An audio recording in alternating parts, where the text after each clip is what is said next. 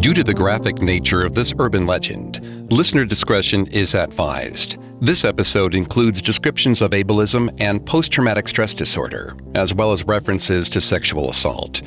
We advise extreme caution for children under 13.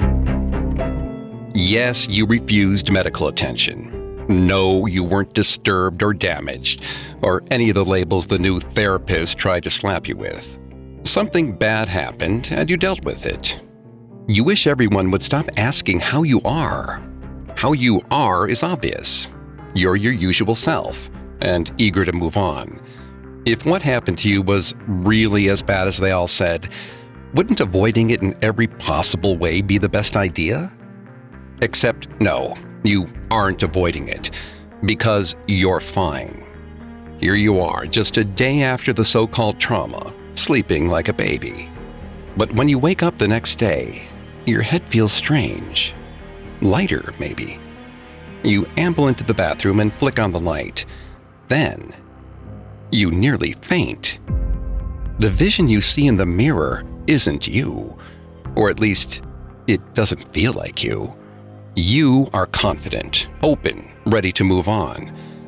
But the person staring back at you is exhausted, run down, and paranoid. Strangest of all, they have shock white hair.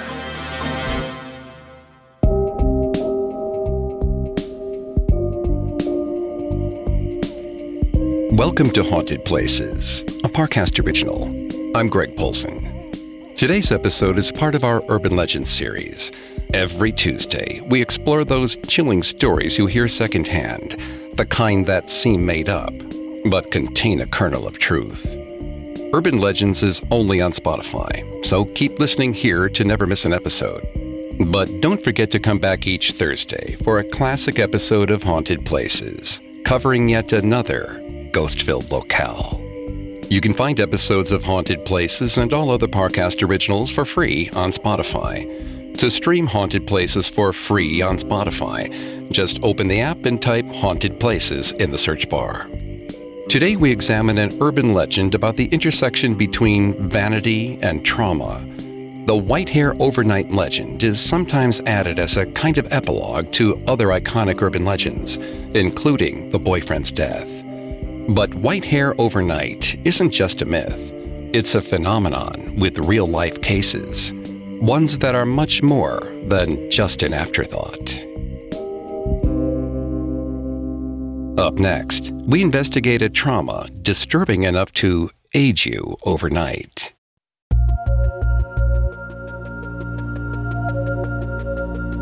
In his groundbreaking text on trauma, The Body Keeps the Score, Dr. Bessel A. Vanderkolk writes, "We have learned that trauma is not just an event that took place sometime in the past. It is also the imprint left by that experience on mind, brain, and body.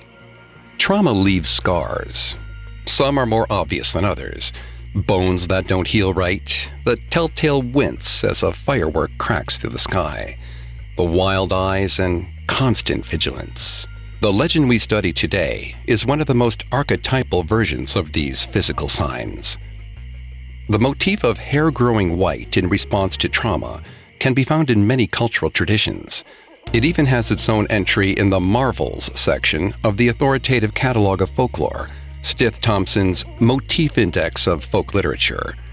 But perhaps the most famous appearance of the trope involves Marie Antoinette's execution. It's said that when she was taken to the guillotine, all her hair was pure white, as if the terror of her impending death faded all the color away the night before. The horror of white hair overnight may just be cosmetic, but it begins with something far worse, a trauma so disturbing that even your hair color will flee in terror. Gretchen and Abby always won the Spirit Award on Twins Day. They didn't really have to try. They had the same hair, the same build, the same style. It wasn't why they were close, but as Abby said, it certainly helped to have a friend who understood the finer points of good fashion. But Abby didn't look like herself today. Her skin was ghastly gray. Her eyes were wide with shock. She walked with a half-limp as she wandered down the hall to their locker bay. When Gretchen saw Abby, she was inclined to gloss over it. No one wanted to be reminded that they looked like garbage, least of all a teenage girl, and they especially wouldn't want to hear it from their best friend in the whole world. But there was something about Abby's appearance that Gretchen couldn't ignore.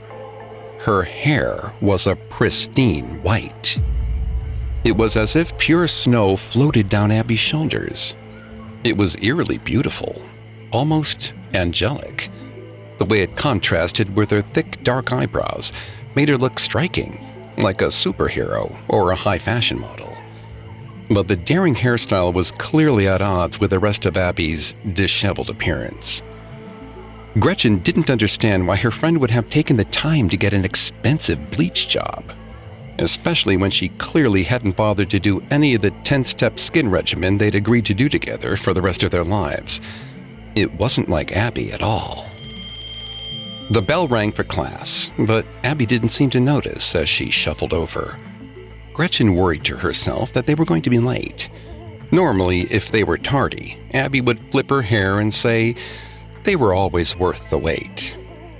But there was no smile on her face today, no charming confidence. Gretchen couldn't even tell if Abby knew where she was right now. Gretchen nudged her shoulder into Abby's as she finally made it to their lockers.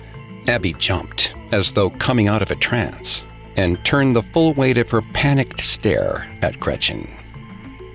Gretchen knew something was very wrong, but she didn't know what to say. Of the two of them, Abby was the social one. She understood people. When kids made fun of them, she was always there with a comeback. She knew the exact way to pop somebody's balloon and build Gretchen back up. But Gretchen could barely manage her own emotions, so she just wrapped both arms around Abby and squeezed her tightly. The white hair was soft as silk against Gretchen's cheek, but it smelled strange. There was a sour tinge on every strand that Gretchen couldn't quite place. Underneath that was the stale smell of smoke and char. Her stomach twisted. Gretchen pulled away, taking solace in the pine smell of floor cleaner over the smell of Abby's hair. Abby hadn't spoken a single word, but she was crying now. All thoughts of going to class went right out of Gretchen's mind. She laced her fingers with Abby's and led her best friend into the bathroom. Gretchen locked the door. She sat on the counter and nodded her head, silently giving her friend permission to speak. A gasp slipped from Abby's lips. Then, she started to sob.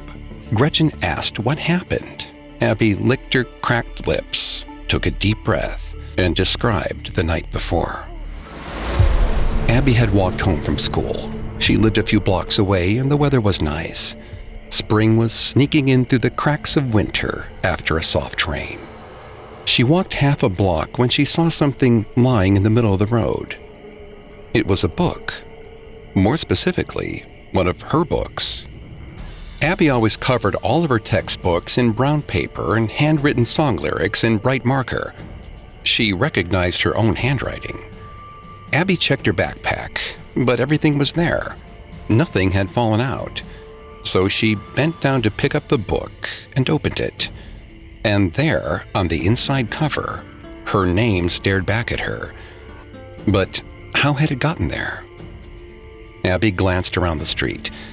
There was no one around but the large oak trees. She shoved the book into her backpack and sped toward home. A snap of broken branches came from behind her. Abby froze. She couldn't tell how far away the sound was. Her panicked gaze flitted around the neighborhood. The click and drip of the sprinklers on the manicured lawns hammered strangely in her ears as she scanned the street. And then, just ahead, she saw a dark van with tinted windows. Abby just wanted to be home. She didn't want to think about how her textbook ended up in the middle of the street, or who left it there for her to find. At best, it was an insensitive joke. But at worst, was she being stalked? Abby tried to tell herself she was imagining things when she fell to the ground. Suddenly, someone's breath was in her ear. She didn't have time to wonder how they'd gotten so close before she felt a hand slide against the top of her skirt. She screamed and spun around to come face to face with a boy from her homeroom class. Noah, Ned, something like that. He was saying something, but Abby was more focused on his grip as he dragged her toward the dark maw of his van. Abby's panic doubled. She pulled away from him, flailing and scratching, but he was too strong, so she lunged up and bit his neck. She felt his grip loosen slightly as he lifted his hand to his fresh wound. With blood dripping down her chin, Abby sprinted for the safety of her house. She screamed as loud as her lungs would let her as she ran, but no one seemed to hear.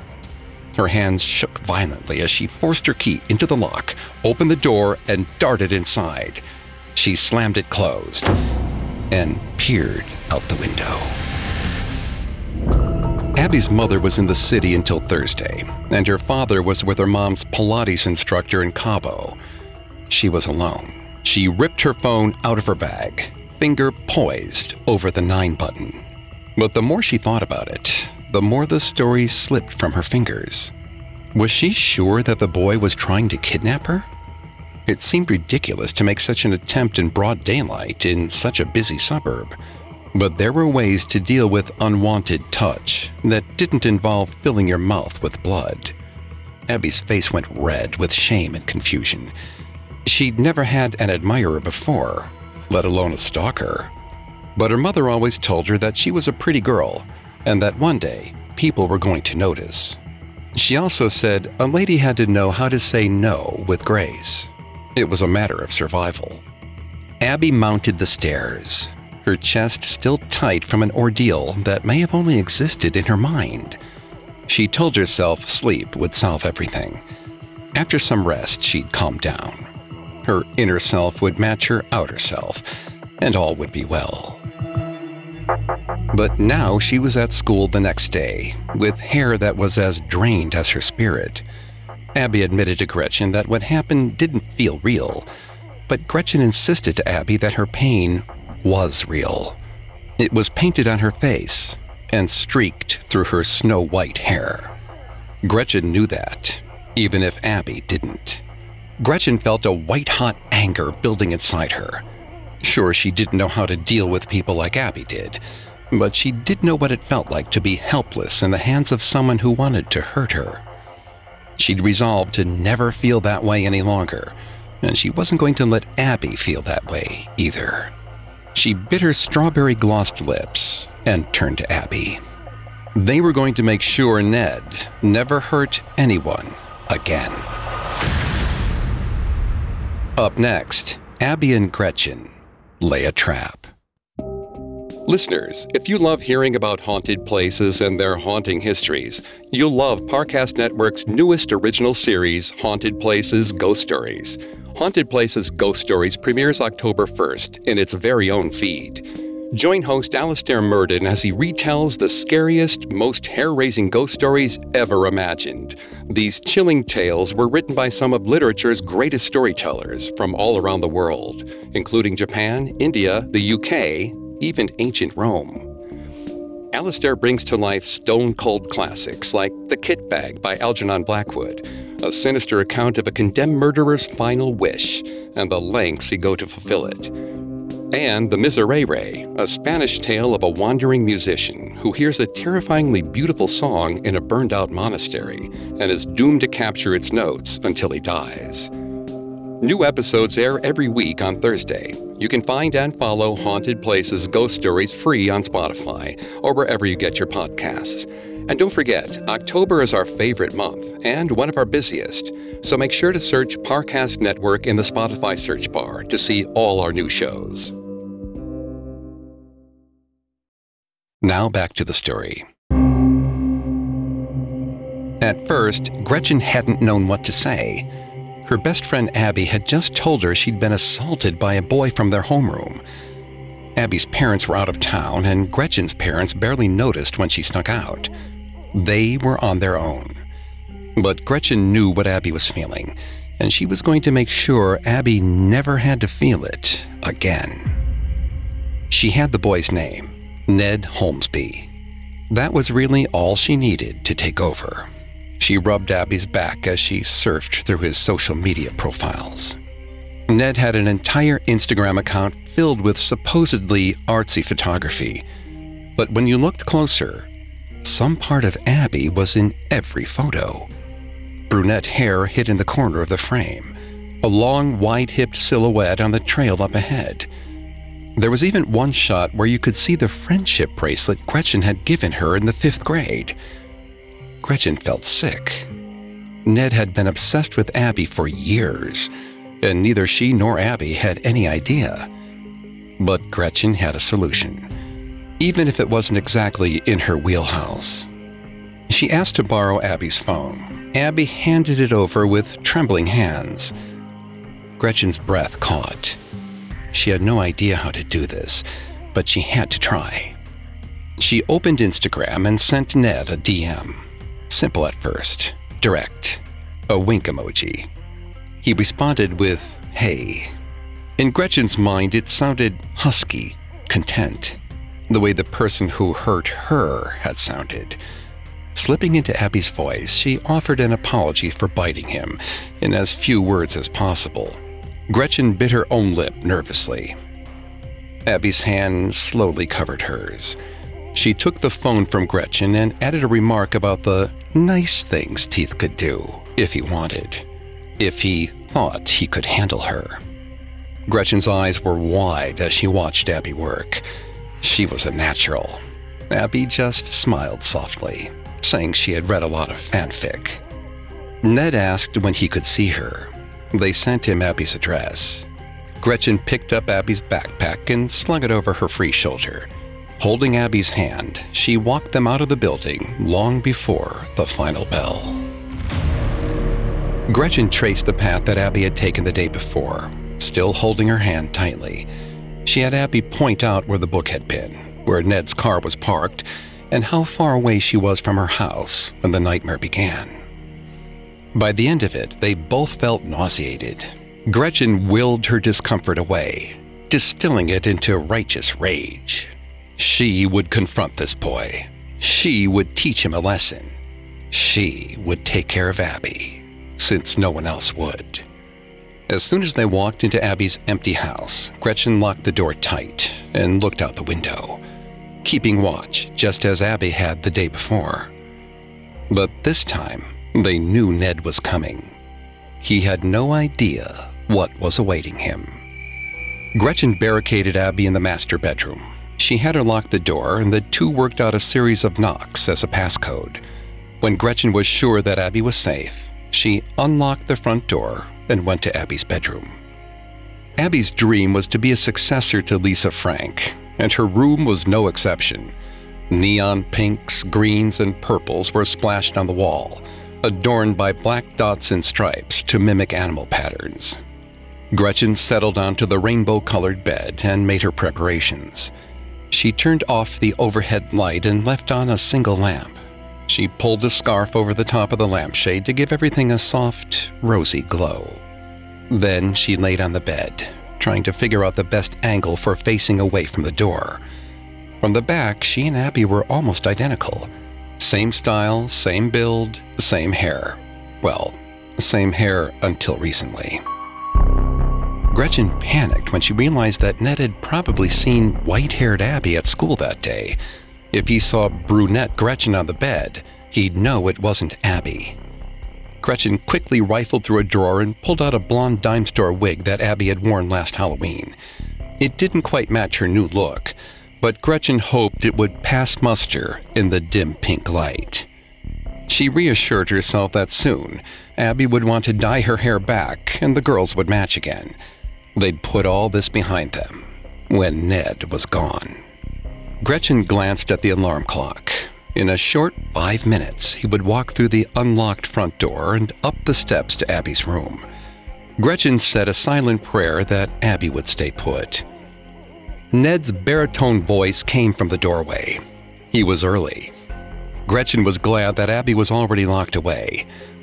When he poked his head in the bedroom door, she raised one hand into the air and beckoned him to come over. Immediately, she felt a hand slide to her hip. Gretchen wanted to puke. She hated that Ned felt he was entitled to Abby. She turned to look at him, eyes hard. She asked him if it got him off to touch people without asking. Ned went pale and pulled away, demanding to know where Abby was. Gretchen growled that he didn't get to hurt her again. Ned snapped back that if Abby felt that way, she should say it herself. He regretted surprising her, but he'd gotten hurt for his trouble. Now she was being a tease and a buzzkill. This wasn't Gretchen's business. That was all the confirmation Gretchen needed. She gave him a chance to show he learned something, but Ned didn't understand. He would never understand. None of them ever did, and that was why this needed to end. Gretchen reached under Abby's pillow and pulled out a kitchen cleaver. In one rapid motion, she raised the cleaver and brought it down on Ned's chest. Blood sprayed across the bedspread as the blade lodged into his flesh. Gretchen saw Ned's eyes widen and his hands start to twitch. She grabbed the cleaver and used all of her strength to pull it out of his body. Ned started to scream, so Gretchen brought the cleaver down on his face this time, sawing partway into his jaw. His scream gave way to desperate gurgles as blood pooled in the back of his throat. Gretchen should have stopped, but she was so angry. She pulled the cleaver out and brought it down over his eyes. Bone fragments flew towards her face as she hacked away. She wiped away what she could with her wrist. Ned was dead. He'd stopped moving. His face didn't even look human anymore. Gretchen stared at his greedy hands. She wanted to destroy them, but she had already ruined Abby's bedsheets. She could rip the fingers apart in the backyard when they carried the body outside. Gretchen padded across the hallway to Abby's parents' bedroom and knocked a rhythm into the door. Abby opened it. A blood-soaked Gretchen told her it was done. The girls stared at one another, one friend icy pale, the other bright red. Then Abby stepped forward and hugged Gretchen tight, the sticky blood smearing on her face and white hair. Gretchen pressed her forehead against Abby's in relief. Abby thanked her for being strong. They buried Ned beside Abby's mother's compost heap, adding a layer of fresh, fertile soil on top. When the deed was done, they cleaned themselves up. Gretchen tucked Abby in bed, assuring her that she was fine. They were both fine. It was over now. Gretchen threw the cleaver into a neighbor's garbage 6 blocks away and headed home. She showered, letting the warm water roll over her for nearly an hour. Then she realized a bath might actually be better. She filled the tub and watched the glittery bath bomb fizz. She spent the evening watching cartoons and painting her nails. And she slept like a baby. Gretchen met Abby at her locker the next day. Abby's eyes were still haunted, but her skin was moisturized and her makeup was a daring neon rainbow. Lisa Frank, eat your heart out. Abby smiled when she saw Gretchen. The two girls turned to saunter down the hallway together, hand in hand. Both of them with hair white as snow. The phenomenon of stress or trauma whitening hair has taken up enough of our cultural consciousness to earn a medical term, kunishii subita. There are documented cases of traumatic events coinciding with the graying of hair over the course of a few months or a year. Overnight, not so much. We don't actually know a lot about how hair loses pigmentation, beyond the fact that when the follicle stops producing pigments, the hair turns gray and then white. But this process moves too slowly to happen overnight. The only other possible explanation for sudden whitening is a rare autoimmune disorder called alopecia areata. where the body's immune system attacks its hair cells, leading to large-scale hair loss. Stress can make the condition much worse. In some cases, white hairs tend to hang on longer than pigmented ones, which could lead to the spooky appearance. The work of Nobel Prize-winning biochemist Robert Lefkowitz suggests that chronic stress can cause DNA damage, which can lead to signs of advanced aging, like graying hair. But the rumor that one's hair can turn white in a matter of hours as a result of a traumatic event is more of an emotional truth than a scientific one. The white hair is a tangible form of trauma, a sign that someone endured something they couldn't fully take. So, maybe you shouldn't be scared of going gray in an instant. Instead, be scared of what could make that happen.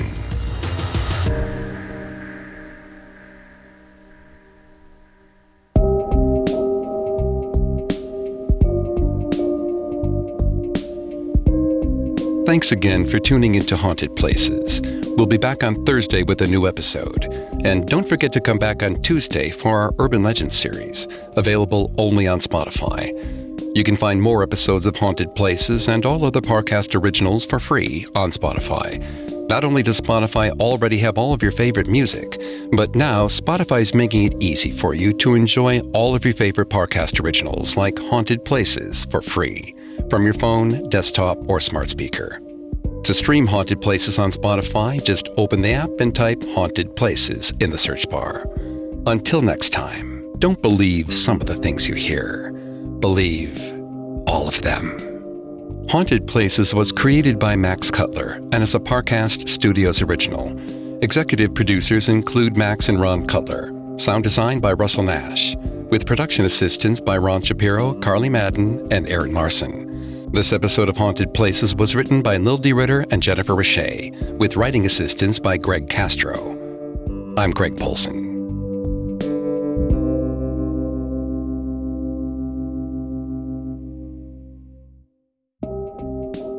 Don't forget to follow Haunted Places Ghost Stories for the spookiest thrillers ever imagined, collected from all around the world and all throughout time. Alastair Murden brings a new story to life every Thursday. Follow Haunted Places Ghost Stories free on Spotify or wherever you get your podcasts.